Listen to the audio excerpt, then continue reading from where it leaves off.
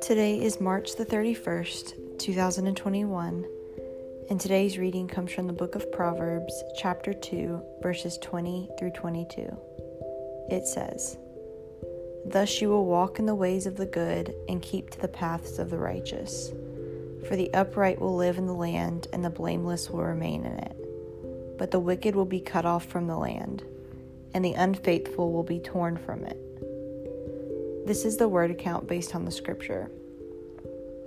There is so much to lose by not being a believer, and absolutely everything to gain if you are. But as an unbeliever, the thought of surrendering your life to God is uncomfortable and bizarre. Until you do it, then you realize that laying everything down put you in a position to receive more than you could have ever imagined. You thought you were in the driver's seat, but it becomes apparent that you were crashing. It's impossible to convince a lost soul to be found.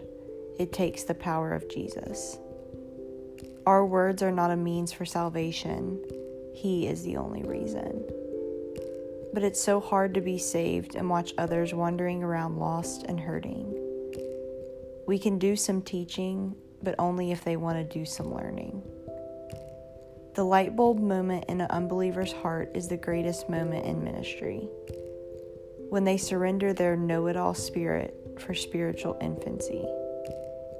When they realize that life is so much better as a servant of the Lord than it is as a servant of self.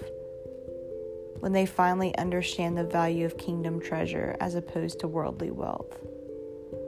Then they comprehend the privilege of being a believer and all that they have gained. Yes, you will lose your life, but you will never want your old life back once your life has been changed. So, what do you have to lose? Your worldly pleasures, your selfish pursuits, your life of never-ending achievement?